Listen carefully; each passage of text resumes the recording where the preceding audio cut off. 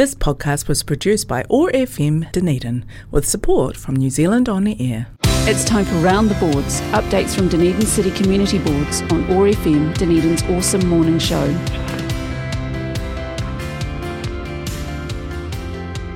Yeah, time for us now to go around our Dunedin Community Boards, and today we land on the Otago Peninsula Community Board. Paul Pope joining us again for another kōrero. Paul, Morena, good to have you with us.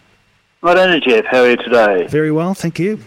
Well, we're well into October now, heading towards the end of the year. Still a bit to talk about, though. And I know you've got an upcoming meeting at Tomahawk School. Yeah, we've got to catch up in a few weeks' time with the community. We were supposed to do this a little bit earlier, but unfortunately staff were unavailable due to a bereavement. So we're going to be doing this not this Wednesday, but next, and which the date escapes me, of course. And basically it's an opportunity, two things. One is for the community to catch up with the community board and have a talk and raise any issues that they may have in their area. But one thing that's been on the books for quite some time is the Tomahawk School site. And since the building was demolished, there's been a lot of talk about what could happen with that building and what could be going on from that point from there. So, yeah, it's an exciting opportunity for the community and one that I'm looking forward to. Are we talking about the 18th there, Paul, or the 11th? You've got me on the hop here. I'll better just quickly check my diary. I'm pretty certain we're looking at the 18th. I believe, I think it is the 18th. All right. You're going to make a liar of me. I should have written it down before we came on today. Good. If people want to stay up to date with that, are you posting about the meetings on social media pages?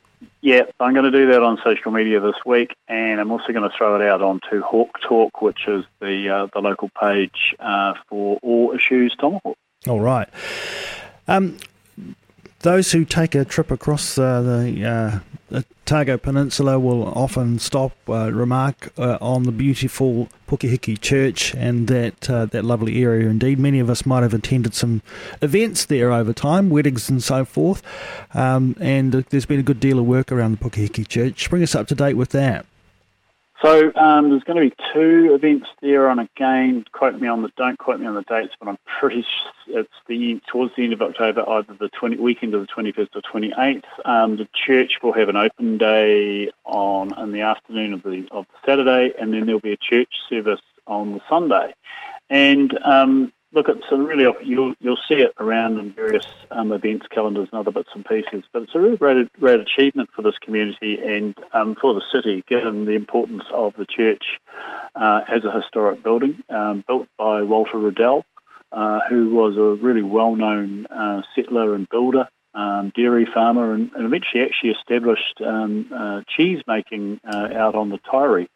So he's important, and he also, my understanding, has built the staircase in Larnac Castle. So the church has a really, really important place to play on the Otago Peninsula and in the city, because, as I say, it's very much a heritage site. So an opportunity to see the good work and the very hard work that's been done by the people in that community. Yeah, a beautiful place it is indeed, and no doubt those who've put time and care into it will be very proud of the work that they've done, and continues to be, a welcoming place for people from all over our city and visitors indeed as well.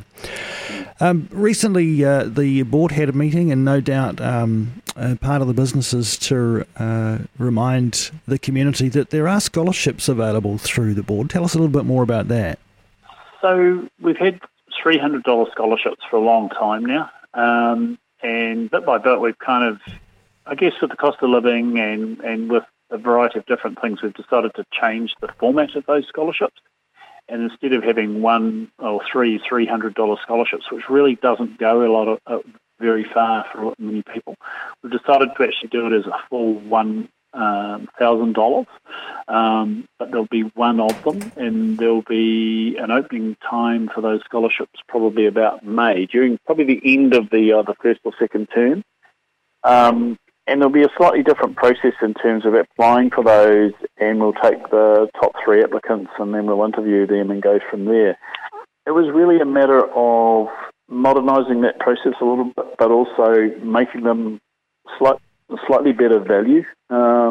$300 these days with the cost of living and everything goes very, very short distance around going to overseas or other bits and pieces. And we have had some fantastic people apply for scholarships over the years and do some fantastic things. So the board have come to that decision, and we will re-advertise that out to the community next year as part of that process. I know you'll have some specific criteria around it when you do publicise it a bit more, but when we talk about scholarship in general, what were you talking about its purposes for? We're looking for those year 9 to 13 kids who are looking for things like Outward Bound and or perhaps undertaking some sort of special trip to a science festival or something like that. It was, as I say, it's a really competitive kind of field in the funding range for, especially for secondary school kids. And so that was really the plan, was to make it a little bit more worth their while, and also to make it perhaps just something that would help them on their way. All right. Well, we look forward to hearing a little bit more about that closer to the time. Worth touching base just finally, Paul, on the issue of dog control. Probably if there's any part of our city that has reason to be concerned about that, it's those who are close to our beaches and our wildlife. I mean, of course, we have issues with it across all parts of town, but yeah, you wanted just to touch on that today. Yeah, so the City Council came to us last Thursday at our board meeting to say that the dog control bylaw is actually up for review.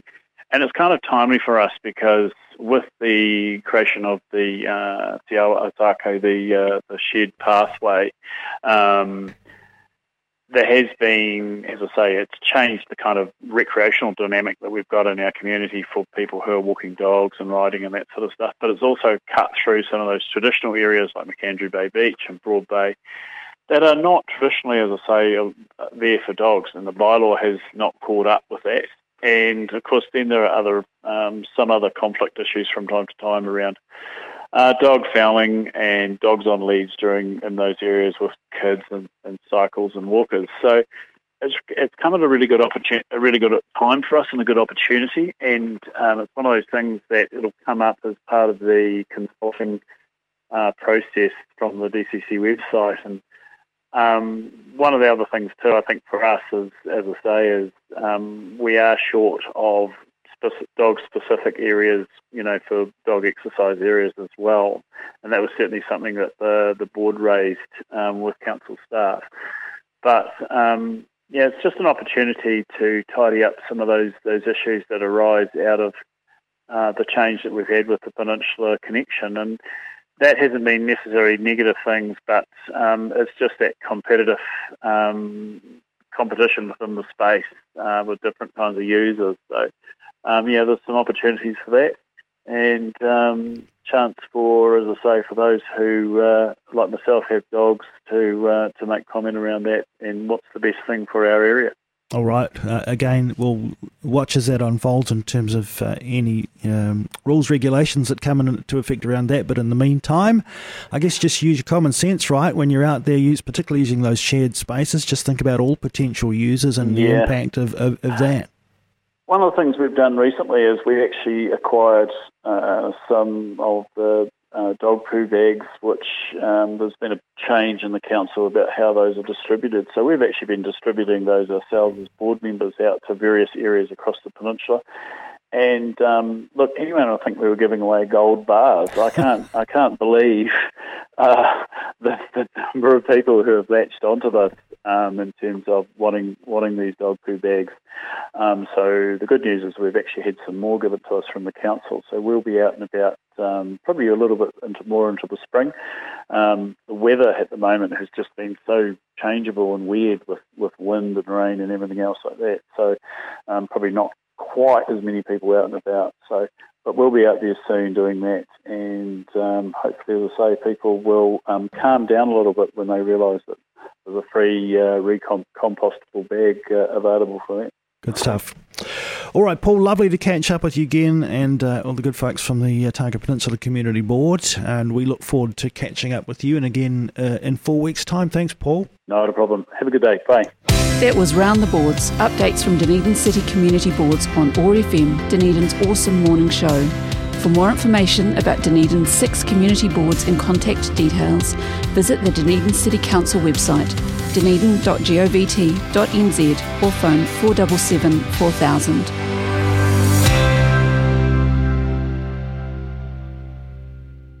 This podcast was produced by OAR FM Dunedin with support from New Zealand On the Air.